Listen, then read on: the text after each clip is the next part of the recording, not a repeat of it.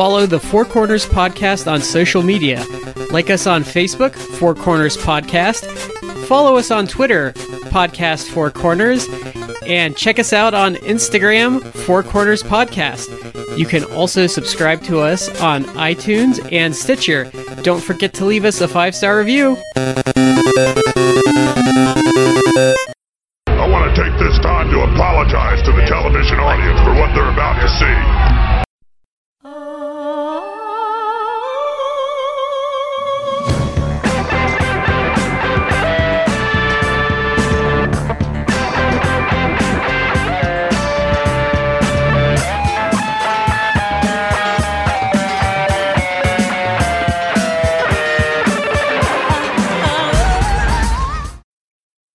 Ladies and gentlemen, welcome to the Four Corners Podcast. I'm Shad here with Matt and Brad. We are so happy you were able to join us for this episode.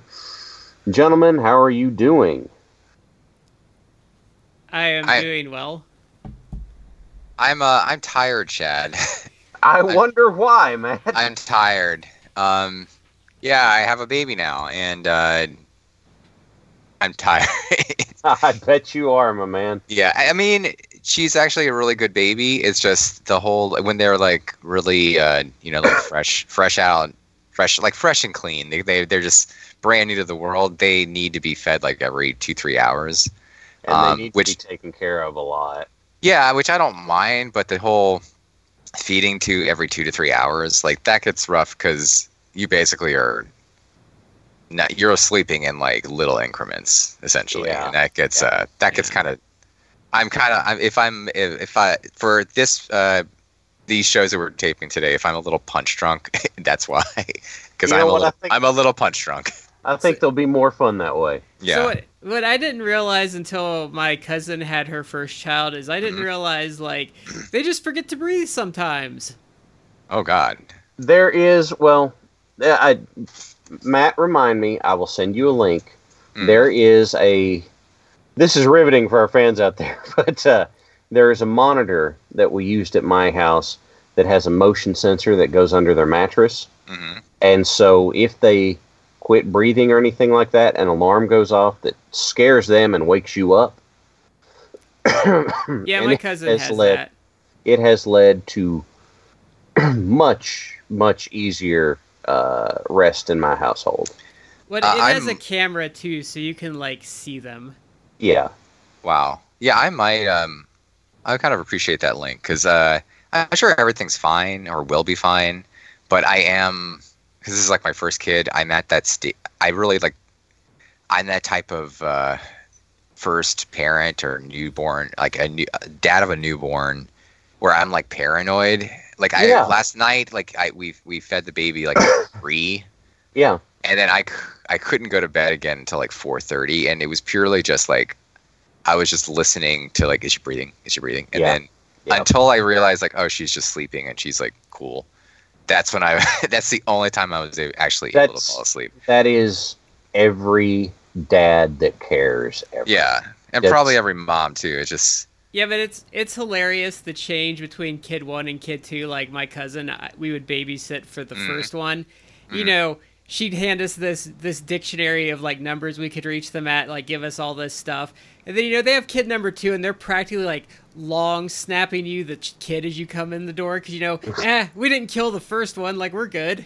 Yeah. I actually, you realize it's not as you're going to be okay. Yeah. Yeah, it's funny you say that because we ran into a girl not that long ago who had just found out that she was pregnant with like her 3rd kid, and she was like, "Oh yeah, I'm like 3 months like pregnant," and had not gone to the doctor yet. And we were kind of like gave her like probably like a confused look, and she's like, "Oh no, it'll be fine. I'm sure the kid's it'll live. He'll be fine."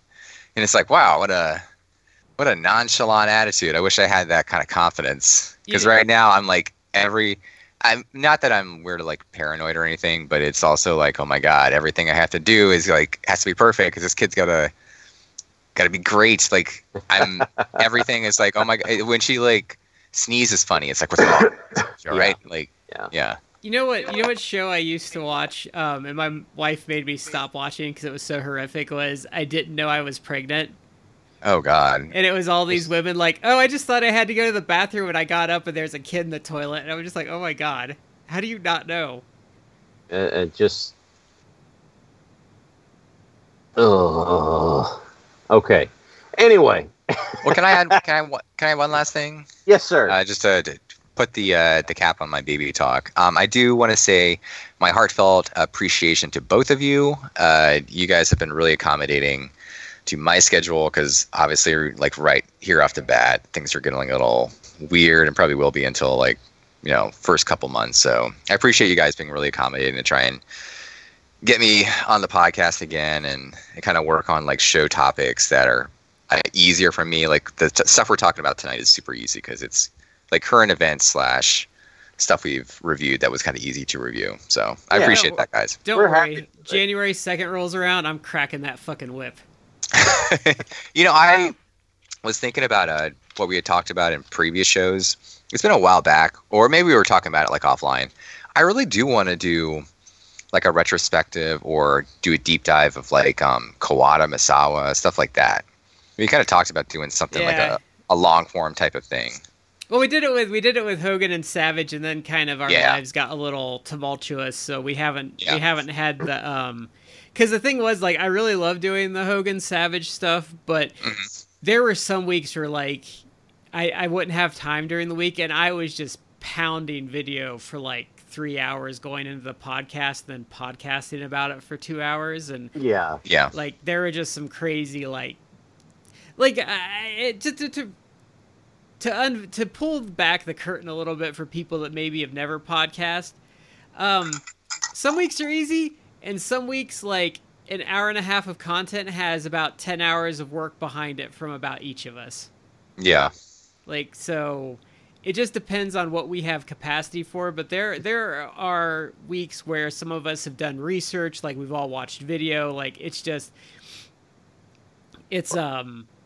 there's even just a lot of general keeping on top of what's going on stuff. Yeah, and there's sometimes we're coordinating like during the week, like sometimes things change, like sometimes maybe we're thinking about doing a review of MLW and we're watching it, and then wrestling decides that a lot of people need to publicly like shit themselves in public, and we have to talk about it just because they won't stop. Or my favorite is we randomly tape an episode on a Monday, and a certain someone can't fucking behave themselves for 48 hours, so I don't have to record an extra advisory for an episode because it literally happened between a fucking Monday night and a Wednesday afternoon. Yep. All right. So we'll get into that in just a second. And what are the odds? What are the odds that we decided to cover that particular promotion and then they had to fucking do that? Yeah. Oh man. God.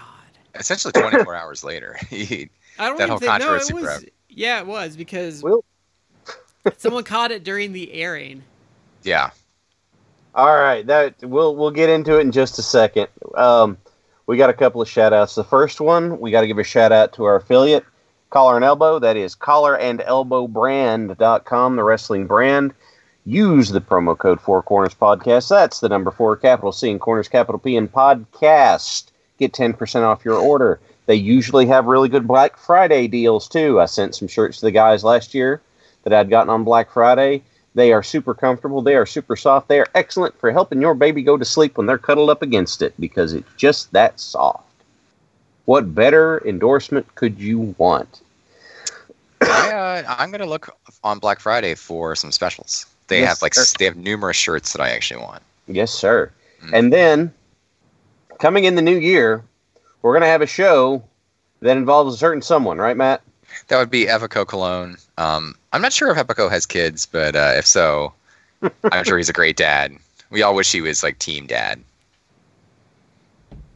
What was it? I was watching something, or I was reading something about him earlier today, and now I can't remember what it was. Anyway. I know their contracts are supposedly coming up, and they're going to be Puerto Rico bound, I think is what I read. Right.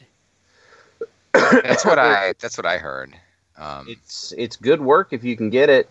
Be on the roster, go work at home, get paid for it, and just make some bank and not have to travel. I could see MLW giving them some limited dates because they tend to record out of Florida.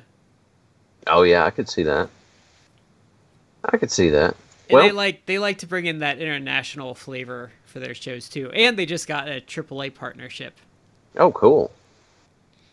All right, so we are going to be we're going to be talking about what Brad so subtly alluded to as part of everything tonight.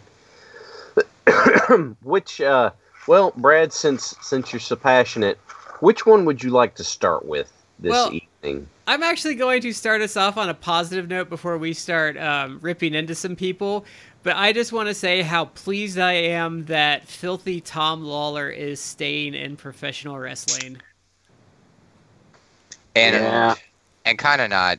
This is going to sound really bad, and I swear to God, this podcast is not anti WWE, despite the fact that we rib on them a lot. Mm-hmm. But I'm so glad he didn't go to the WWE. I know the thing to do is that you're supposed to cheer these people on if you're fans of them. It's like you want them to get a payday, and that's true. I want people who I like in this industry to be successful. I mean, it is a profession. It's not it's not for charity. I want them to get paid. But whenever I hear a really good or talented or interesting wrestler or indie worker go to the WWE, I'm like, I'm at the point I'm disappointed because I'm like, great, they're gonna never be seen again. Yeah, they're probably never gonna be seen again, or if they are, it's gonna be like a 3-minute match on TV. Or even if you have someone who has all the talent in the world, who could be a huge star, who could be a badass, they can literally turn them into a chump and afterthought and basically burn them out or ruin them in record time. I mean, this is kind of an aside, but look what they've done with Walter. Walter is a guy who I know he doesn't want to live in the United States, but if you could convince this guy to at least do, I don't know, a year-long program, you could have had him main event WrestleMania as a monster heel. That's how good this dude is. Easily. And he's losing at Survivor Series, in 3 minutes or something like that? Yeah, they're pissing away so much talent on, as we've taken to calling them, unforced errors. There's no reason to do this. Yeah, and yet... I'm sorry to cut you off, Shaq. Go ahead. No, I'm trying to agree with you. There's no reason for these unforced errors, and yet they keep happening. Yeah, Walter. I'm sorry to cut you off too, Brad. Walter in general, they have him form a stable of dudes who are MMA dudes or catch wrestling dudes, and it's you should have those guys be running over everyone and just beating the shit out of them, and you could literally run with that program. Take that, besides the whole inter-brand feud thing they have going on, you could have those 4 dudes led by Walter just run roughshod over everyone. You could run that through Royal Rumble at least, even building up to a Mania match. And it's they had those guys when they debuted, and then they were losing to the Raw people. Yeah. Weeks later, the Raw team, I think, came out the worst in Survivor Series. So great, you had an awesome heel stable formed, only to have them jobbed out, ultimately to a team that were made out to be just chumps. Yeah. And the person from NXT they got behind, that match bombed so bad that even Vince supposedly hated it. Yeah. Which one was that one? The women's Survivor Series elimination. Oh, yeah. Because Baszler did not go over well with the mains. I will say the one positive, though, and if I was booking there, you know who would have the rocket on their ass right now would be Keith Lee. Yeah, I would say Keith Lee. I guess they were because his charisma cannot be denied. Yeah, I guess they're strapping the rocket to the ass of Rhea Ripley. I think I don't know if she'd be my first choice, but I think after seeing Baszler kind of fall flat, I think she's the better option. I was surprised they actually didn't push her more than well, I thought they would have pushed her a lot sooner than now. Because a year ago when they were doing the other Mae Young Classic, it seemed like that's what they were going for, and she then wasn't quite ready, I don't think. That's fair, but as soon as we saw her back then, I think we maybe even have made the analogy. She's like girl Triple H. I think so. Yeah. So I'm surprised they didn't push her. I think the problem too is, especially if you're talking about on the UK side where she's primarily resided, is no matter how good you are in the UK, you're always going to play second fiddle to Toni Storm just because she's Toni Storm. Oh, Yeah. that's a good point. So, That's a good point. why don't we take our little journey chronologically? All right. So, so we obviously taped on Monday, and then Tuesday happened, and Jim Cornette maybe made some comments about people with fried chicken and motor scooters in Ethiopia, and needless to say that it did not go over particularly well. No. Yeah. I figure we might as well just go ahead and put out there what it was. It was a match between Aldis and Trevor Murdoch, and he was trying to put over how tough Trevor Murdoch is. And he used a line he had used in the past. Trevor Murdoch could strap a bucket of fried chicken to his back and ride a scooter across Ethiopia and nothing would happen to him.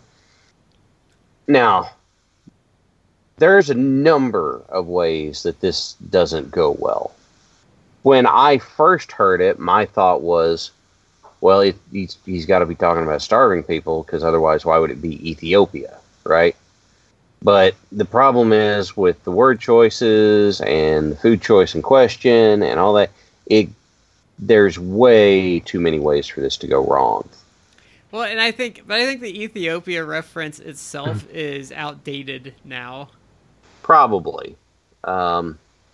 See, here's something that I realized a few years ago. Because I watched the trailer for, I think Kayfabe Commentaries did a ring roast of Cornette, and they show clips from it. And when Cornette got his time, he basically used a lot of jokes that he's used in the past, because just like if you go to a Jim Gaffigan show, you want to hear about Hot Pockets. People are going to go back to the stuff that's gotten them laughs before, and he's going back to stuff that he's used before, except maybe this is not a good time to be using that. So, I think his problem is if he would just update his act to Andrew Dice Clay, he'd probably be fine.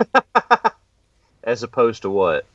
What would you call I don't know. He's doing like Don Rickles in like 1978. Okay. It's hard for me to put or maybe some old George Carlin. That might be accurate. Well, George Carlin's a little too sophisticated for Jim Cornette, I think. Mm-hmm. I know he's a Carlin fan, but anyway. And so I think I think what also really hurt Jim Cornette is some other audio of him dropping the N-word popped up that I think most people have heard before, but I'll be honest with you, I had not heard that before. I hadn't either. I don't think I've heard it before. I knew the particular incident that was, I believe, because that was from Smoky What was that Mountain. from? I think it was an altercation he had with like a security guard at a Smoky Mountain wrestling show. Oh, is that what it was? Or I could be wrong on the incident. I know there's been one or two incidences over the years. I was going to say, I didn't think it would be an instance involving New Jack and Mustafa, but you never know. But I think what hurt him with that video is that I think the version I heard bleeped it out, but you can tell he and that word are old buddies. Well acquainted, huh? Yeah, there's a certain ease with which that word comes off of his tongue that hurts him. Right. Yeah, I don't know if that's really the type of person he is, but it's one of those things where the perception is that you are comfortable with saying this word. Yeah. Whereas I've kind of I've kind of grown up where it's like I feel like I can't even use the word if I'm quoting like a rap song. I'm like that level of uncomfortable. But I mean,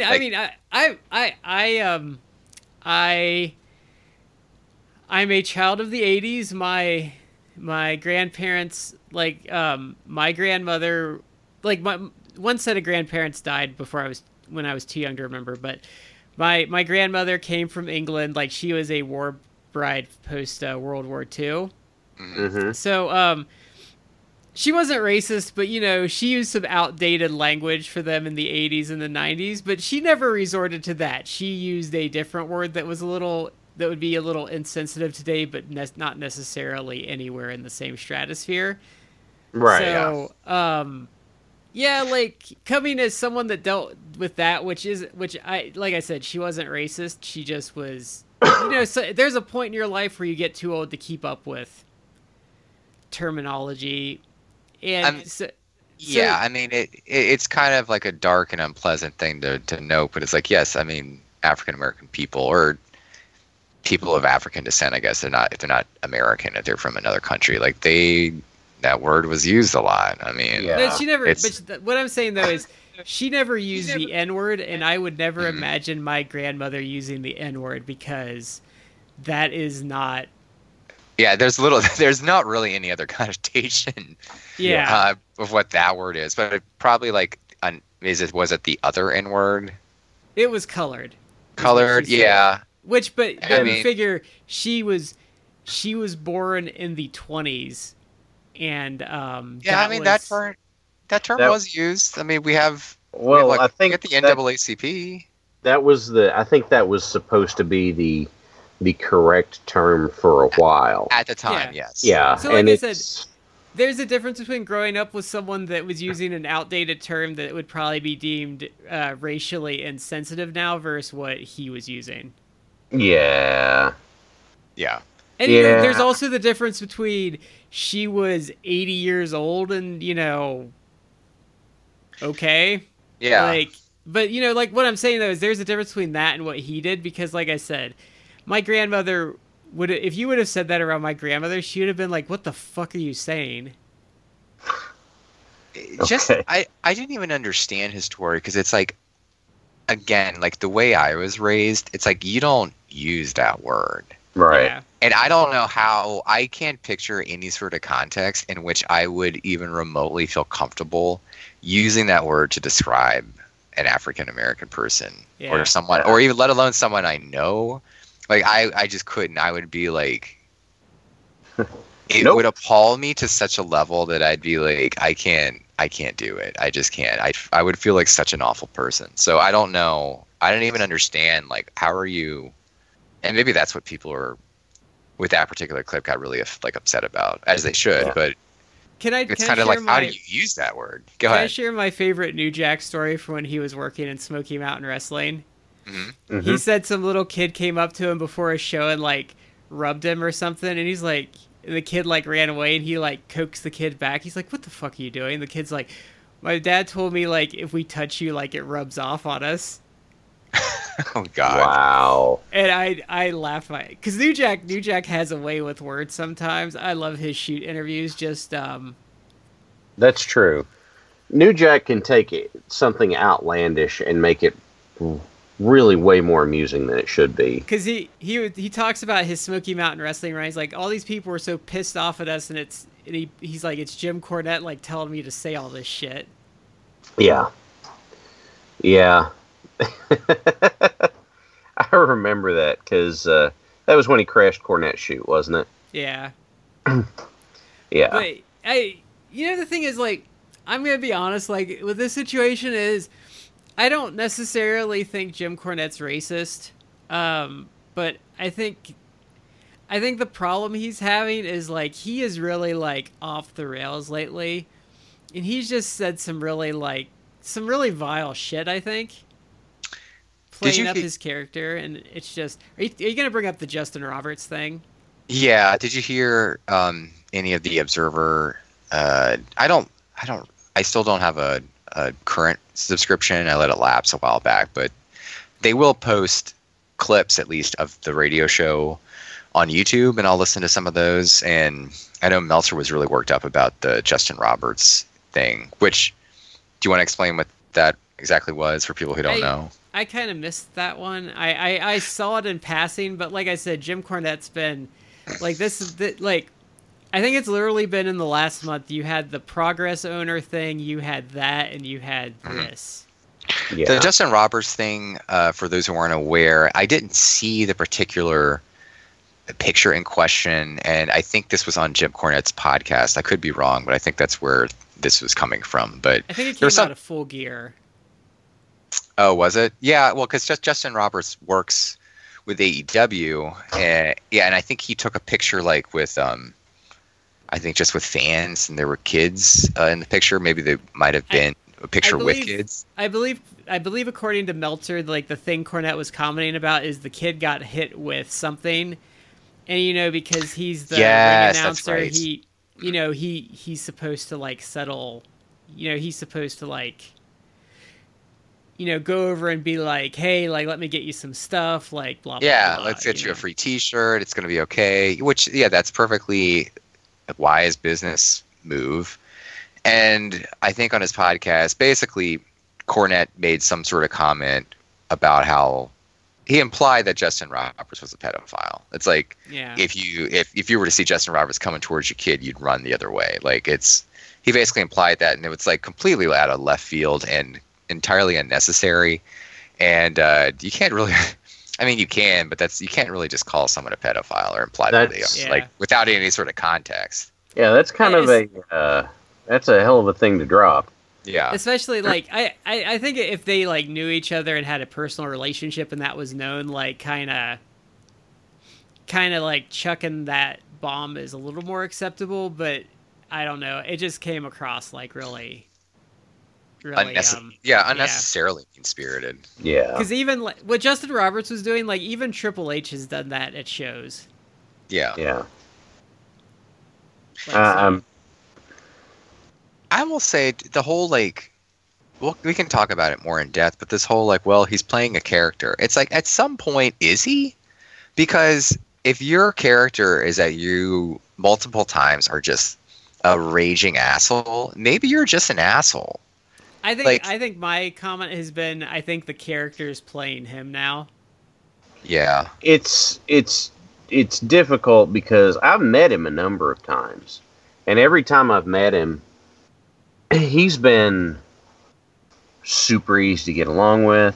He's been super easy to, talk to. Even people trying to rile him up, he just kind of laughed it off and didn't go for the bait, that sort of thing.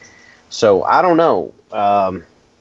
Maybe there's just a mental difference between being at home and being out with the public, or I don't know. But I think because I think I read something about Howard Stern once about how like his gimmick started playing him at some point, and that's kind of like when his original marriage took a shit.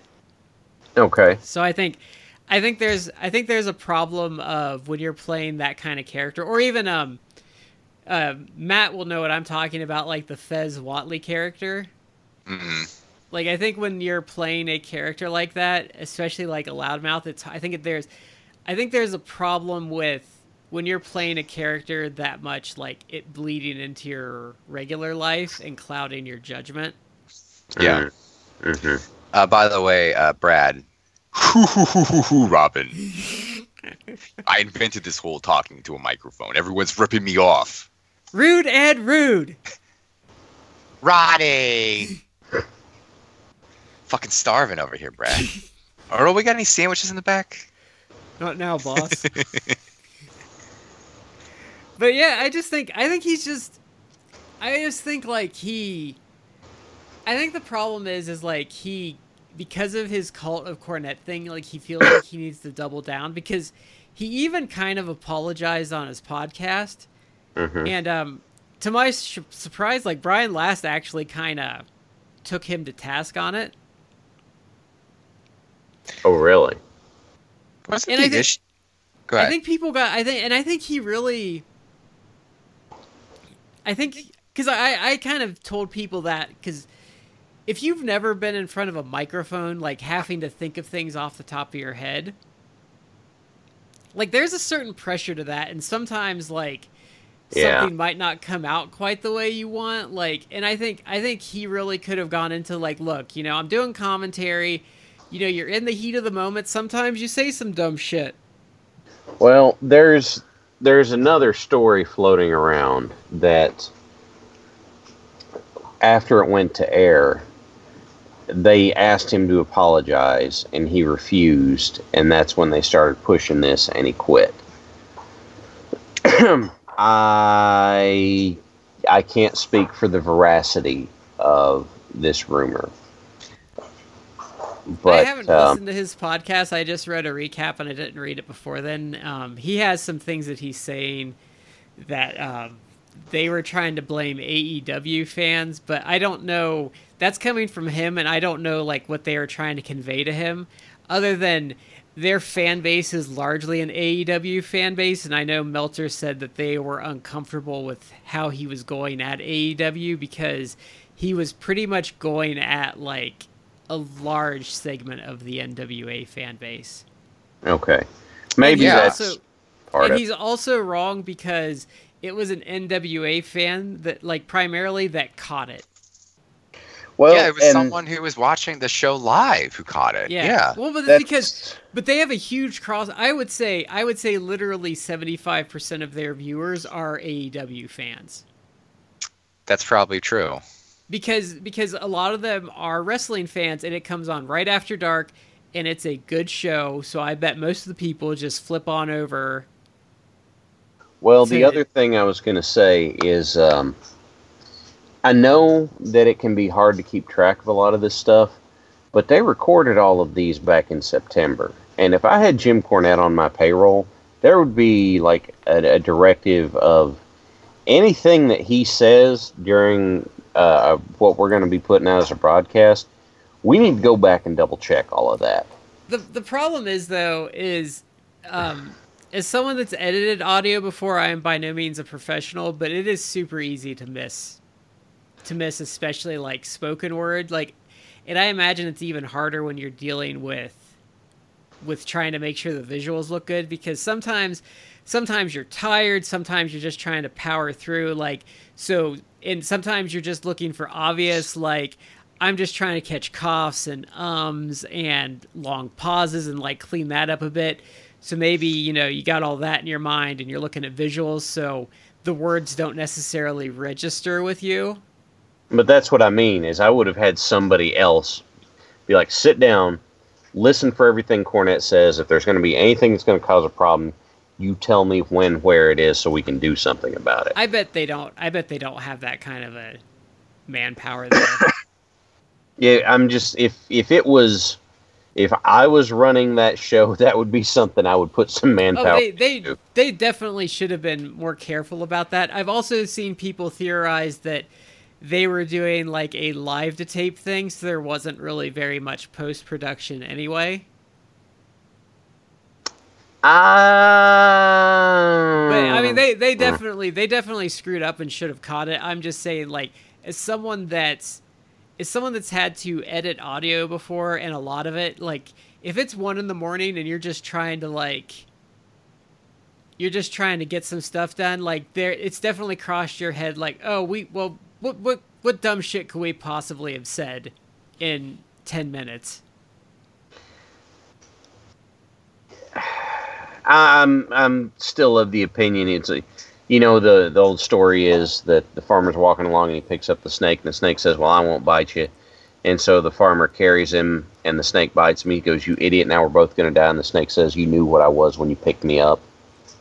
That's kind of where I'm coming at on this. Well, according to Cornette, too, he pretty much resigned because he said, look, this is just going to keep happening, so I'm just going to...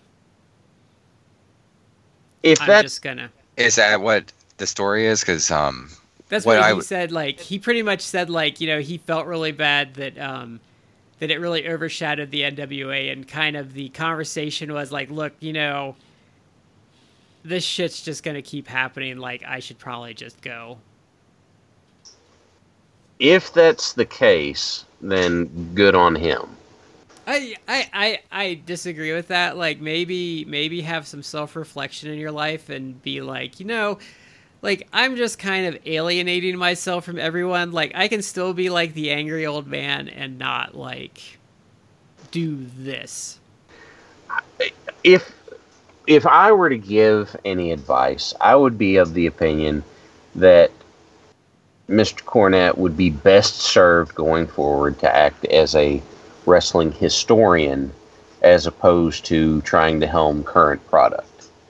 And that way, we don't run into this kind of stuff.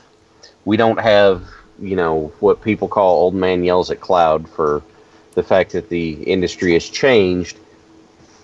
And he can give us all kinds of information over old stuff, like he's been doing at Kayfabe Commentaries for a long time, because he was such a crazy record keeper. Yeah. But saying all this, I have to admit, I don't know how much more of that there is for him to farm, too. Like, how much more history stuff is there for him to... Yeah, because even on the drive-through after you've listened to 20 or 30 episodes, it's really just people asking the same questions over and over again. Trying to piss him off again?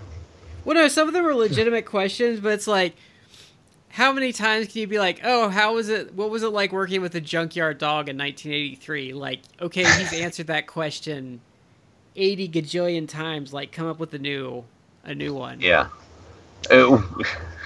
What scared you about working with a junkyard dog in 1983? You put a spin on it, at least. Or it's like, oh, how did you get along with Ole Anderson? Like, he's literally told those stories 50 times. Like, You haven't heard it?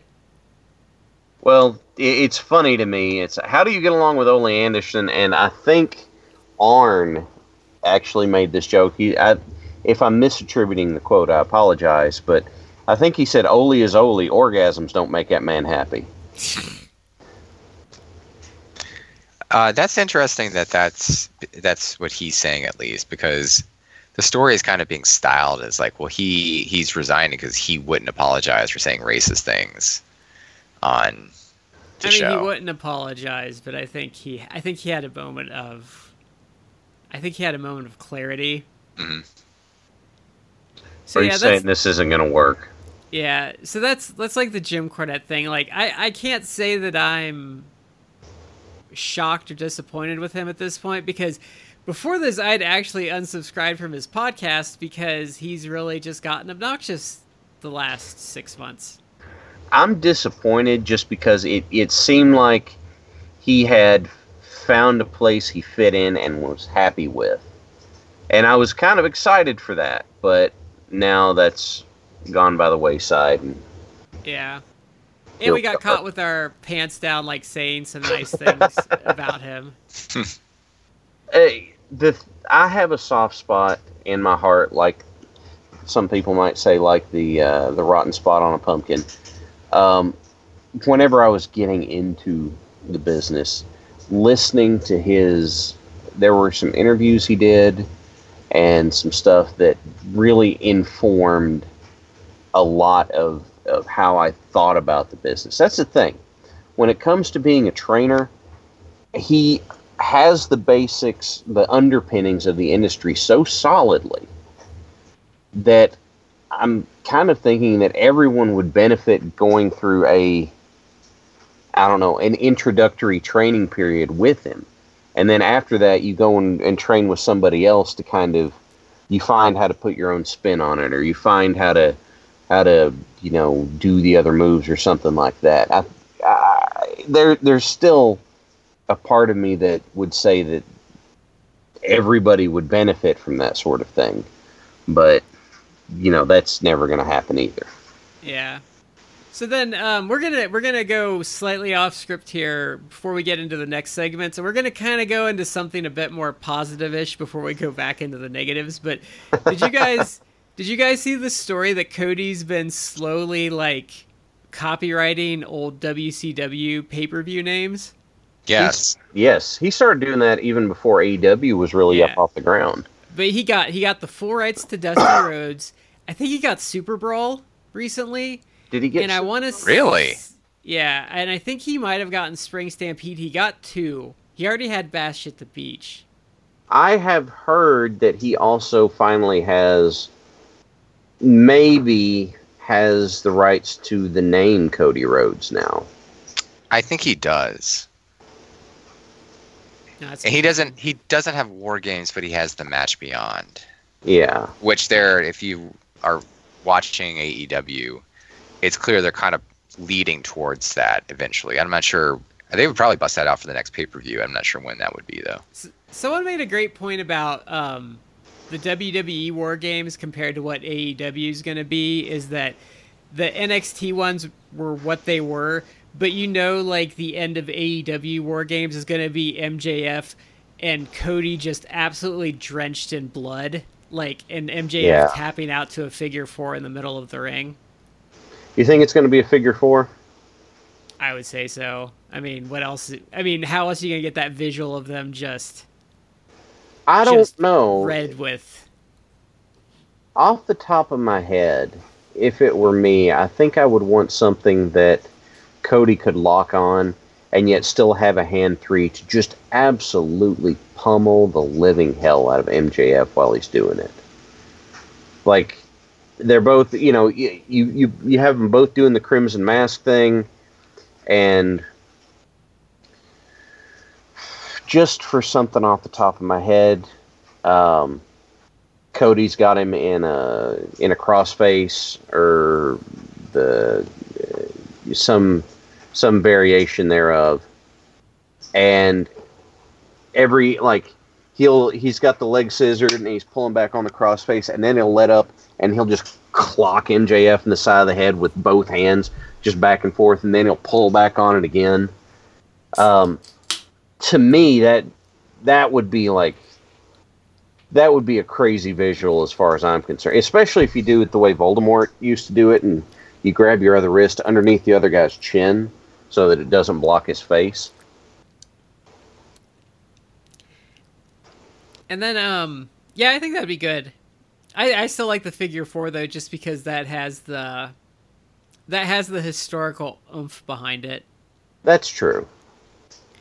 Also, it's I also watched it today. It's a couple days old, but did you guys see the Sammy Guevara story last week? No, I did not.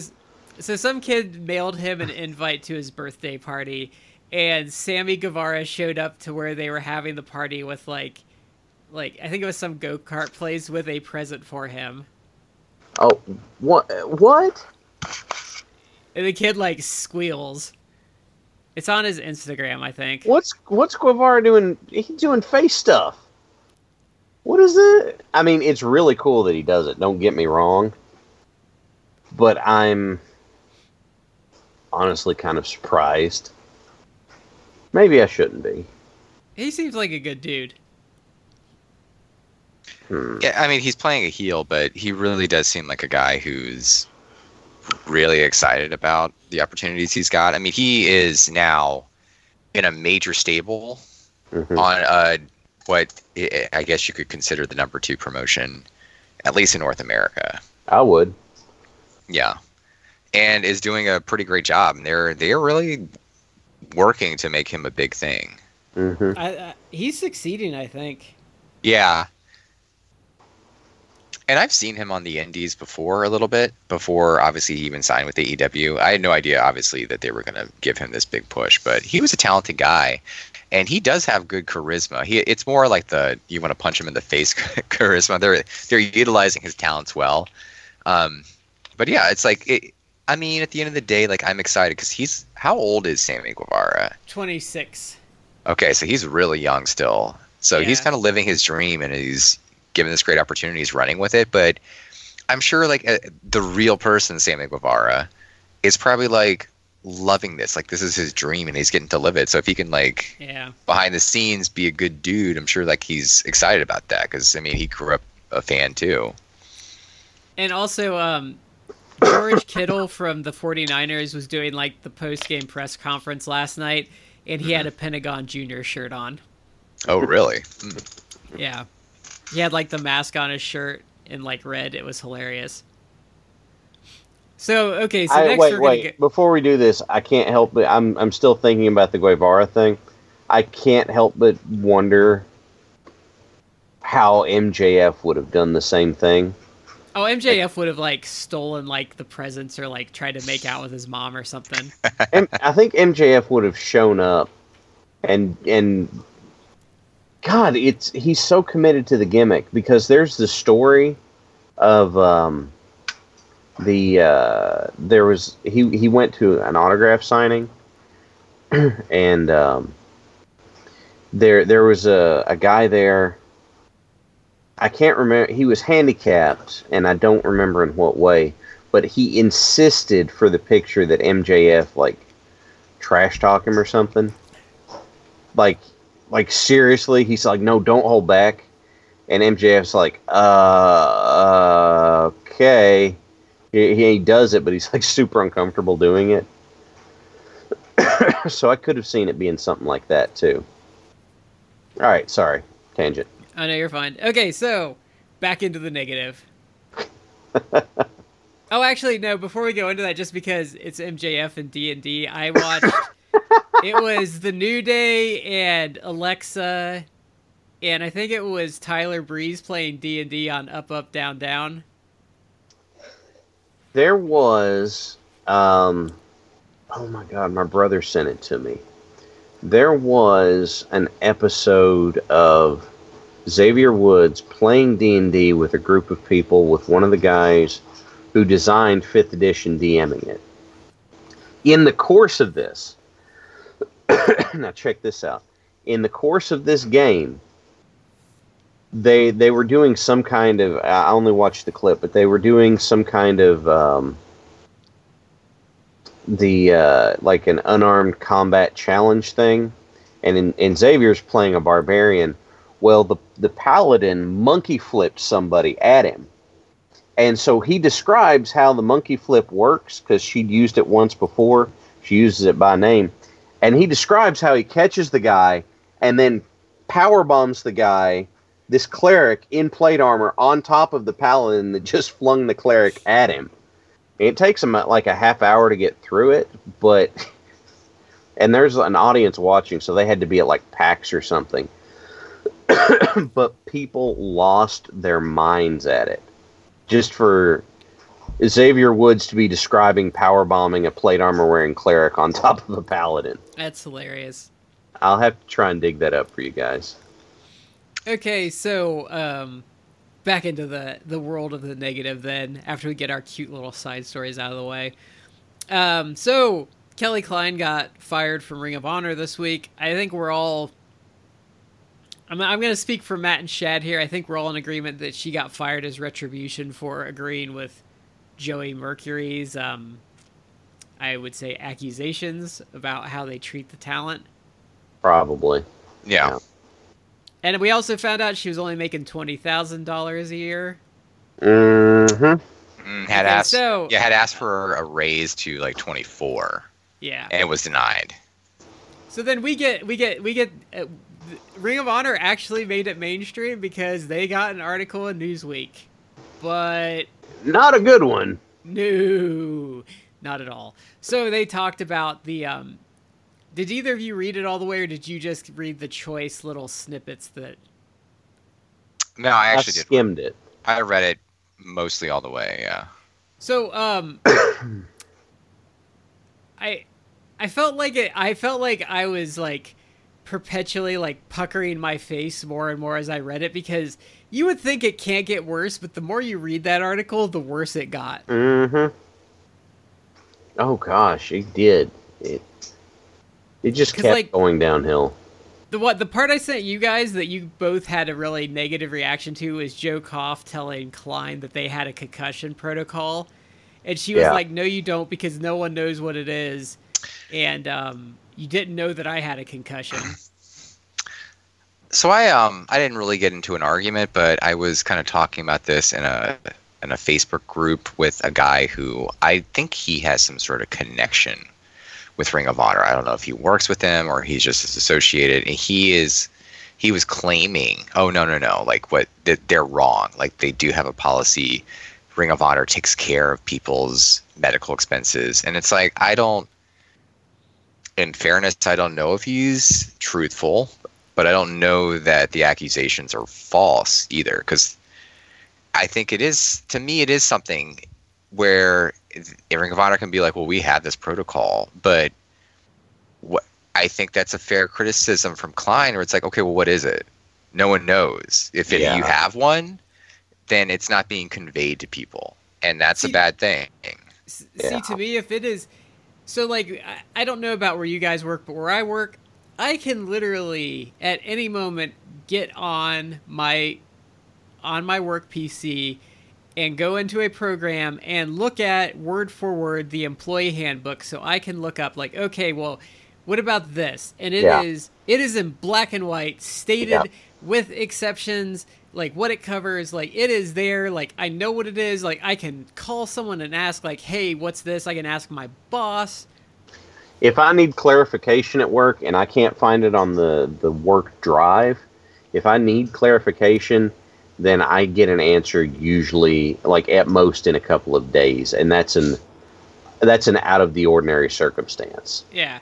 So what I'm saying is, if it's not in writing and they do not have access to that, then it does not exist. As far as I'm concerned, that they might have a policy, but if you do not make it available to your employees, then it does not exist for all intents and purposes. If you can't tell your employees what the protocol is, you don't have one. You're covering. My thing is that it's not just Kelly Klein. There have been numerous other issues with other employees who received some sort of injury or a concussion. Yeah, that's fair. And there have been at least accusations that it was not handled properly. I mean, one of the things that was raised in the article that I did not see refuted was Joe Koff and Greg Gregums. Can I talk about something real quick before we go into this? Absolutely. When I was sending you those pictures that Joey Mercury posted of their text exchanges, did you see what Joey Mercury was using for his icon? Einstein. Yes, I was in my cubicle at work, like, giggling like an idiot when I noticed that. Yeah, I did see that too. So anyway, what were you? I think I know where you're going, but let's go down that trail. God, I lost my train of thought. Sorry, that they leave before the show is done, and that was one of the. I think Klein raised the issue. Or was it her, or was it like an anonymous source? I'm not sure. Go ahead. I think it was Klein, but this is also what Cornette and Mercury have bitched about. Yeah, but allegedly, I mean, other people were corroborating. Like, Newsweek didn't just talk to Klein and just take her word as gospel. They talked to other individuals who they weren't specifying who it was because they wanted to be anonymous, because they too probably were afraid of reprisals. Yeah. But the specific argument was that they're leaving before the shows are done, which you can argue like, well, they didn't need to be there. But the specific thing was like, well, they need to be there because what if somebody gets injured? And in fact, people have got injured, and it's a big question as to how to handle. Like, what was it? Flip? Well, Flip dislocated his elbow. Was he the one who someone popped it back into place or something like that? Alex Shelley, Bandito, and I think Rush had to do it. No, Brody King, Bandito, and Alex Shelley had to do it.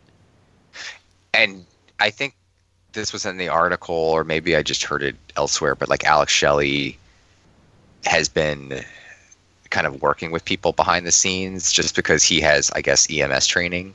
Yeah. I think he EMT. Yeah. EMT we talked training. about it a little bit. The fact that Alex Shelley, because Brad asked me if any place I'd worked had done that, is if you have that. And it's like, well, why is one of the workers on the roster filling this? He's doing it because it's not available otherwise, and he knows the need is there. Why in the hell is that necessary?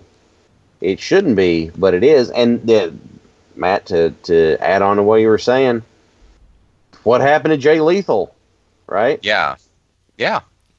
I mean, it's multiple people. It's not just like Klein is saying this because she got a concussion, and she Right. alleges that they didn't follow a protocol, if they even did follow, even have a protocol. It's Well- multiple people. It's multiple people getting injured, and the accusations are like it's being mishandled, and that the two people who are in charge of Ring of Honor are just not doing anything to serve its people. Right. Which show was that? Was that the UK or was that New Orleans? Where she said she was like, she got concussed and she was like laying on the floor of the women's locker room for like an hour and no one fucking figured it out. Holy. It was New Orleans, Shit. and she was saying that she was basically just like babbling nonsense because, to put it indelicately, to kind of use like an ugly euphemism, but like her brains were scrambled. Like she was just sitting there talking nonsense because she was literally like shell shocked. Holy shit! I had not heard that. Oh my That's in God! the- How that's do you in the- not call an ambulance? That's in the article, and I don't know who to. I'm sorry, like I should have read the article before the show, but someone finally figured it out and told her like You need to get talk checked to a out. doc- Yeah. yeah. But The worst accusation to me, or the implication at least, and this wrestler wasn't named, but people put two and two together. I think it was TK Orion. Yes, he's so he denied this on Twitter, but someone, I think Robert, said that he's actually the person they're talking about. Yeah, people put two and two together. But TK Orion had suffered a concussion at some point this year and has not wrestled for like months, honestly, yeah, because I think he still just wrestled recently. okay, but he's been having a lot of issues, and Klein used him as a reference, not specifying his name, but said, you know, he had also suffered a horrible concussion. They didn't have a protocol, or they don't follow the protocol, even if they do have it. And he wasn't getting the sort of medical treatment that he needed to because he's having awful like mental health issues. Like they said that he started acting different. Like he had a personality shift. Yes, right? he had personality changes, which I do not profess at all to be any sort of expert on neurological or concussion related issues, but I do know that if you have to sustain some sort of neurological injury and you have personality changes, that's real bad. That is essentially that's brain damage essentially. Yeah, that's not a red flag. That's a freaking mortar. Yeah. Is what that is. And all concussions are technically brain damage. There's levels of severity, and obviously depending upon the sort of injury you have depends upon how you recover from it. I mean, we're still figuring things out. Like, if you get one concussion in your life, you may be fine. But there are people who, if it's severe enough in concussion, you may be like wrecked. And if you have multiple concussions, and obviously, like the studies are kind of showing that it's very bad. Your brain is bruised, and that's why it swells. Mm-hmm. Well, and the problem is like, especially online now, a lot of people just call everything CTE, and it's like, that's not how it works. Like, you can have multiple concussions and not have CTE, but you can also likewise only have have like one or two and have CTE. Like, just because you have like theoretically you could have 8 concussions in your life and be fine and never have CTE. Like, they're not, like, they're two different things, and I think the CTE thing is going to end up being how just susceptible you are to that condition. But just because you've had a bunch of concussions doesn't mean you've had CTE, and likewise, just because you haven't had a ton doesn't mean you don't have CTE. I think the Nowinski Institute is like what they've come up with is that in general it's somewhere around 4 is where you're going to be crossing over on that CTE line. But like you said, this, like Nowinski he just had one really bad one, right? Yeah, but and I that think put him out. Yeah, but I think the problem is he had the issue that, like, I think Brett had, where they worked through it, and that made it worse. Oh yeah, that'll do it. Mm-hmm. But it's because back in the day, And Steve Young's kind of the guy I think about when I think about the concussion thing. Is you just kind of walked it off. Yeah, unless you couldn't, keep yourself upright, but Yeah. jeez.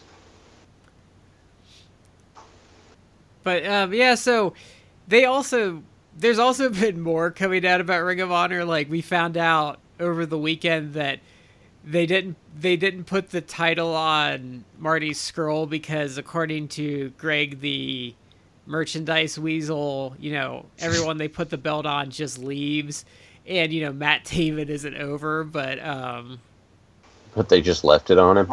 yeah. Well, they tried to get him over, is what Gregham's was saying. Yes. Well, I like Brigham's. I mean, the glaring exception is that Lethal is still there, but look at how they've treated him. I'd probably leave if I was him too.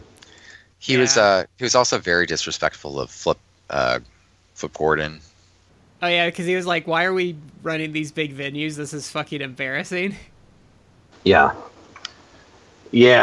That's the part that stuck out in my mind was like, what? Why are we doing this?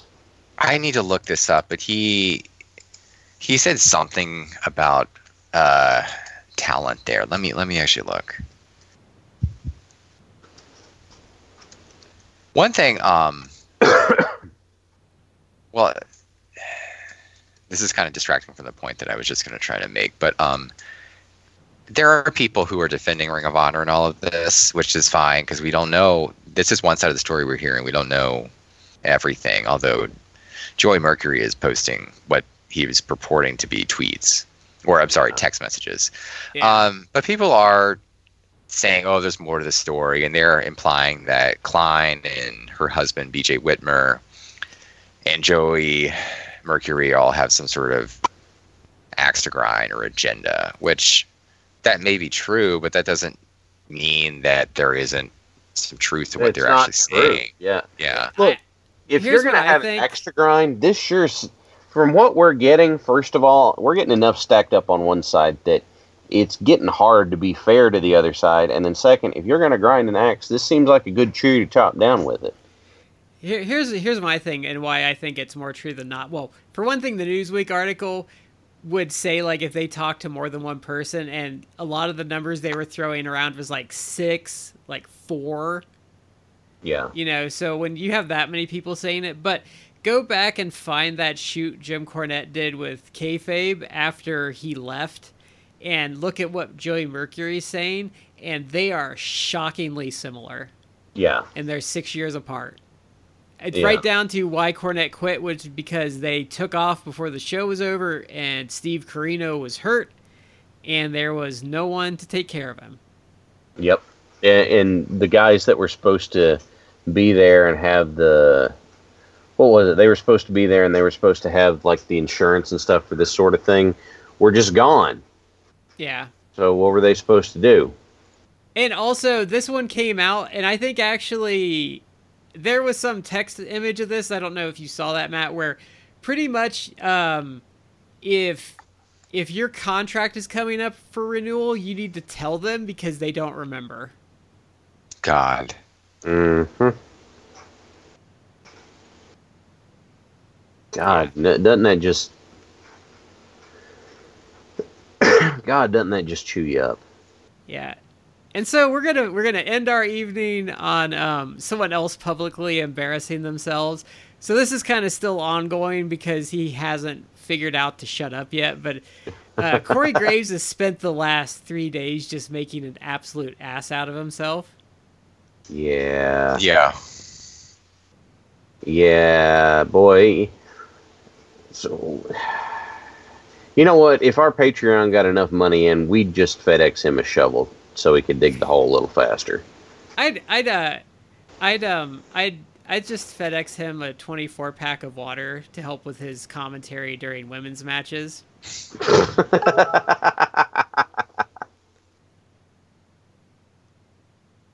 Wow.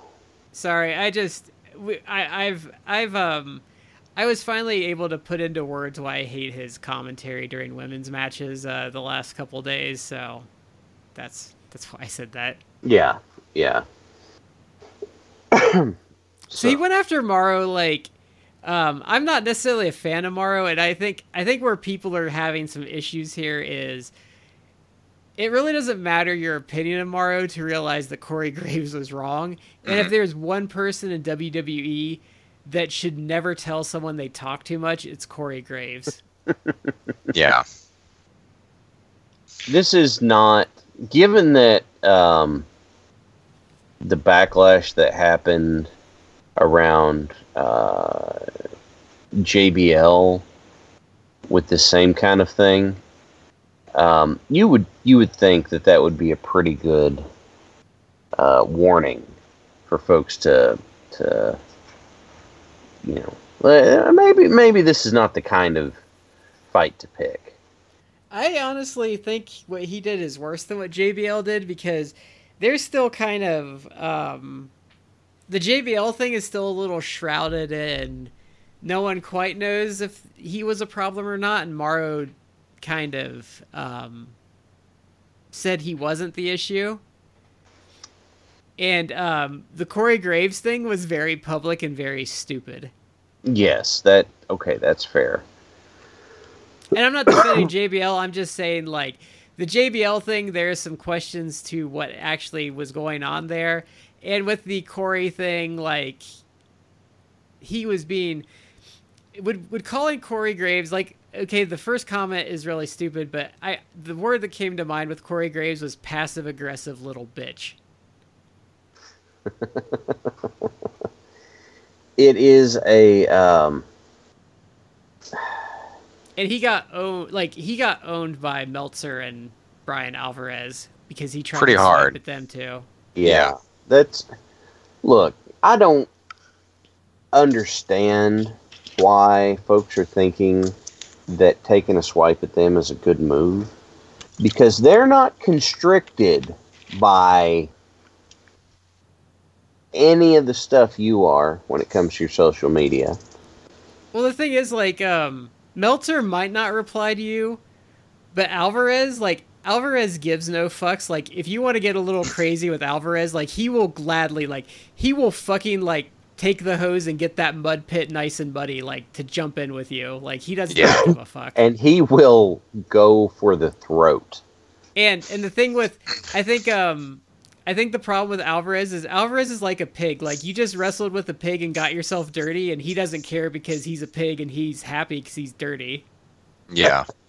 Like, again, the funny thing is I've met him like several times now, and he can be a quiet guy just because, you know, a lot of people want to talk to him about stuff. He's not as quiet as Meltzer, who I think Meltzer's almost like shy. But Brian is like a super nice guy. If you actually talk to him, he's like not remotely confrontational. But I think he just gets offended by some of this stuff, as he should, because this Corey Graves is just an ass. I think with Alvarez, I think he's kind of like I am, like, where you can toss some shade at me and I'll accept it. But like, if you go after like on social media or something, but if you like went after my wife or like one of my friends, like, that's when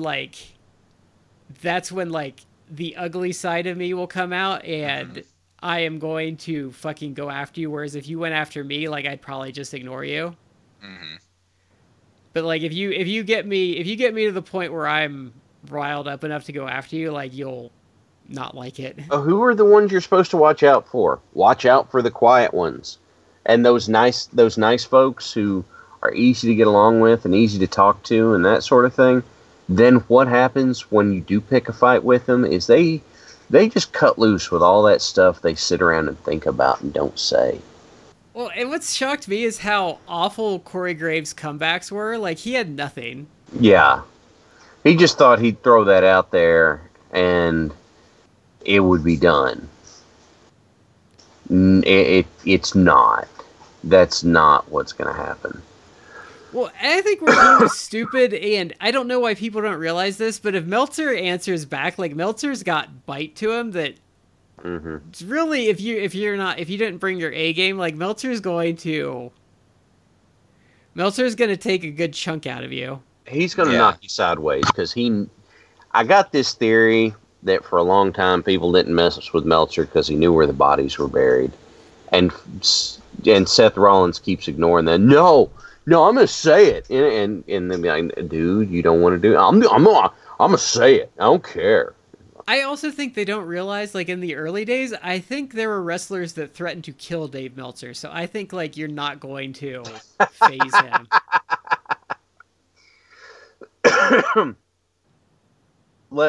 I'm gonna pull an example out of thin air just because it wouldn't surprise me if this guy was one of them. But if Manny Fernandez ever threatened to kill Dave Meltzer, what does he have to be afraid of from Seth Rollins?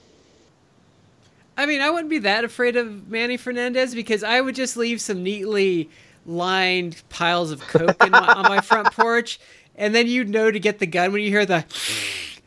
But you know what I mean, right? Like, yeah, there's way crazier people.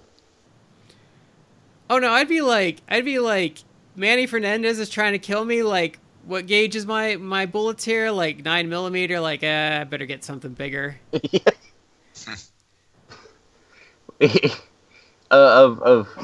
that's a really good point. There have probably been people that have done that, but it's not like they're looking about that for Seth Rollins. Oh, I mean, what's Seth Rollins gonna do to you? Just to go back to Seth Rollins, like him getting all butthurt about CM Punk telling him to stop tweeting was exactly the reason he should stop tweeting. I am going. God, this is going to hurt my soul a little bit, but I'm going to give you the Seth Rollins answer. What's Seth Rollins going to do to you? Burn it down, right? Because that's all he's got. That's all he can come up with. I mean, at least Bray Wyatt would murder a little bunny rabbit to prove his point with a giant hammer. Right. Well, you can even go further back. Bray Wyatt will brawl with you in the swamp in the middle of nowhere and swing a pickaxe at your head and embed it in a tree, right? Yes. What's Seth Rollins going to do? Seth is going to try and call up John Moxley, who's not going to show, and then he's going to try and call up Roman to back him up, and Roman's going to be like, dude, you started this. Yeah, this is on you. I think the important lesson to learn from Corey Graves and both him and Rollins is that if you're going to start business like this, you got to be clever enough to actually hold your own. Yeah. You don't have to win. You just have to at least be clever enough to hold your own and not look like a goof. Yeah. And neither one of them is as bright as they think they are. So right. Graves is better than Rollins, but that's faint praise. The thing is, I think, I loathe him, but I bring him up a lot because he saves himself a lot. Is you have to be like CM Punk, like you have to have that little tiny streak of self-deprecation to save yourself, and I think that's what keeps saving Punk is he can be self-deprecating. Okay. He's weird because he can obviously we've talked about that on the show before. He can be a huge asshole, but then he has moments where he'll do something nice, or he does have that self-deprecation. So it's kind of weird. It buys him just okay. Christopher Titus has a theory called douchebag credits, right? And the idea behind douchebag credits is that there are some people who are so nice that you would never figure. Like if there was a story on the news that Tom Hanks punched a nun, your response would be, what did that nun do to get Tom Hanks to punch her? CM Punk spends all but one of his douchebag credits and then hangs on to it until he builds them back up. So he doesn't Seth Rollins, he's pitching those in the fire like snapping pops at a Cub Scout meeting. But that analogy doesn't hold up great. But Seth Rollins just chucks him as soon as Seth Rollins uses them on credit, I think. Whereas Punk's kind of yeah, I'm going to save this one. Right? So what you're saying is... All of them.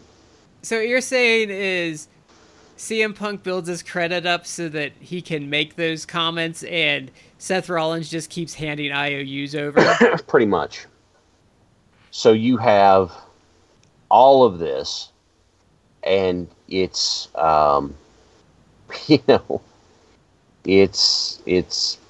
he's just, Seth Rollins burns through him immediately. Corey Graves, I think Corey Graves burns one as soon as he gets it. But Seth Rollins just goes through all of them, right? It really shocked me. I mean, I know a lot of people turned on Graves, but it legitimately shocked me that people still enjoy his commentary. Because he has been...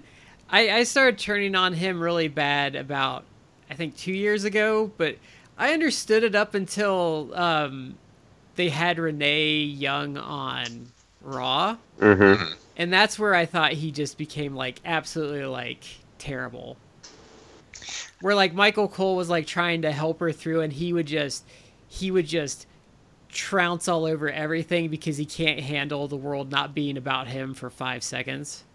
Yeah, I actually used to like his commentary. I thought he was probably the best color person they had in a while.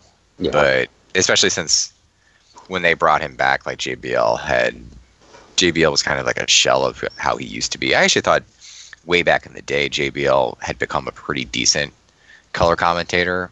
Right. But then, he went away for a while and it came back and I thought he was like not good. They didn't really have anyone else. Like Booker T was bad. I thought Graves what would he Shucky Ducky Quack Quack. Shucky Ducky Quack Quack. It's kind of funny. Like, who would have thought that of the two, Booker T was obviously the better wrestler. Who would have thought that Stevie Ray was the better color guy? I know. Harlem Heat. But I thought suckers gots to know, man. Suckers gotta know. I thought Graves was pretty good, but then he just became kind of intolerable. He got full of himself. It's almost better to just not even listen to commentary when you're watching WWE. I was talking about this with my friend today, like about like Lawler versus Graves, and where like Lawler is legitimately funny. Like Lawler knows how to get in there with a line, but what also makes him funny is he understands that like you get that line in, you get the fuck out, and you just like let it hit people. Whereas Corey Graves like isn't funny, so if he thinks he gets off a good line, he has to like roll around in it and beat you over the head with it because he's not funny, so he has to belabor the point. That was a great line, wasn't it? I really got him with that one, didn't I? Yeah. Like there's literally times I think you can hear like Corey Graves like smelling his own farts on the air.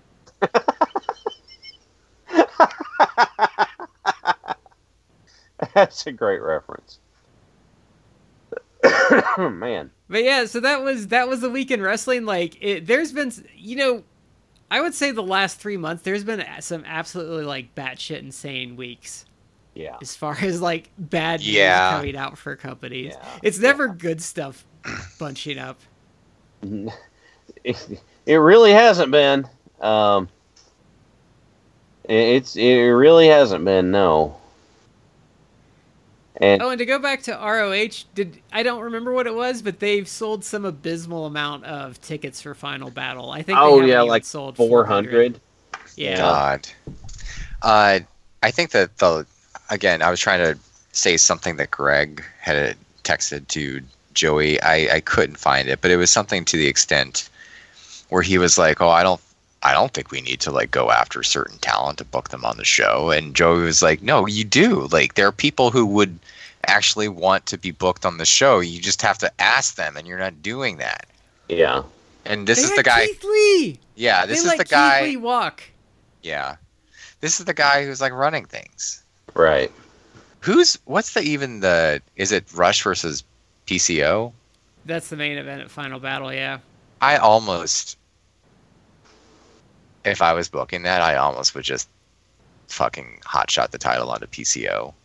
If I was doing that, I would just tell them, I'd be like, look, like just go hog wild. Because Rush, in logical booking, Rush is a guy that if you had a healthy company in Ring of Honor, like if Ring of Honor, like if this was like AEW and you had like Rushes on your roster, yeah, Rush is a really talented dude.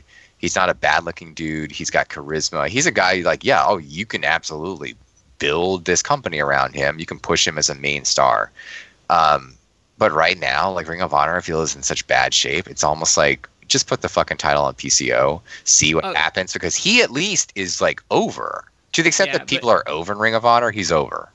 But you know what's going to happen, though. I mean, and I know they have the title on him right now, but you know, Vince and company are looking at that guy, and you know they've got that dump truck full of money ready to just wheel up to his house. For now, that contract. For now, although again, as friend of the show, Christy Petrillo had said, I kind of agree with him. I think we are maybe a year or two from the WWE, like something happening where they just have to fire a bunch of guys because they can't sustain having a million dudes on the roster that they're not doing anything with. They're just sucking up money. Well, we talked about that. We talked about that with their holdings calls. You can actually see the talent hoarding affecting their bottom line. Yeah. Yeah, like I'd say if they have a couple bad quarters next year, I think you're going to see like them purge. And get a new Black Friday like last time, right? Because the thing is, I did an EWR game earlier this year with a current WWE roster, and I think I released like 100 people and still had like 160 people under contract. Oh, good Lord. It was insane. Oh, man, that's... Like, it's just not sustainable. You can't have that. Like, this is the same problem WCW had. Yeah, and they did it for the same reason. Just to keep them out of the hands of other people. And some of the main roster payouts they're giving, like, good on those guys, but, like, you can't afford to pay 250 people like upwards of 300 to 500,000 minimum each. Well, I mean, just to like not do anything. They didn't give the NXT guys the raises, and they're the ones with the show on USA. So what's going to happen with everybody else, right? I mean, this cannot hold. No, I don't think so. So we'll see. We'll see when they finally like give that up. All right. Well, I think we about wallowed that to death. We've beaten this horse as badly as Dave Meltzer and Brian Alvarez have beaten Corey Graves. Well, guys, the last thing, if you've listened this far, I wanted to let you know that coming up on we're up on the coming up on the holiday season. I am going to do a giveaway. I have just plenty of random wrestling swag that I am going to that I'm going to give away. I've got stuff I've got lots of different stuff. So, if you are interested, if you're interested in what I've got, you'll be getting a box that'll have an autographed picture. It'll have a couple of T-shirts. It's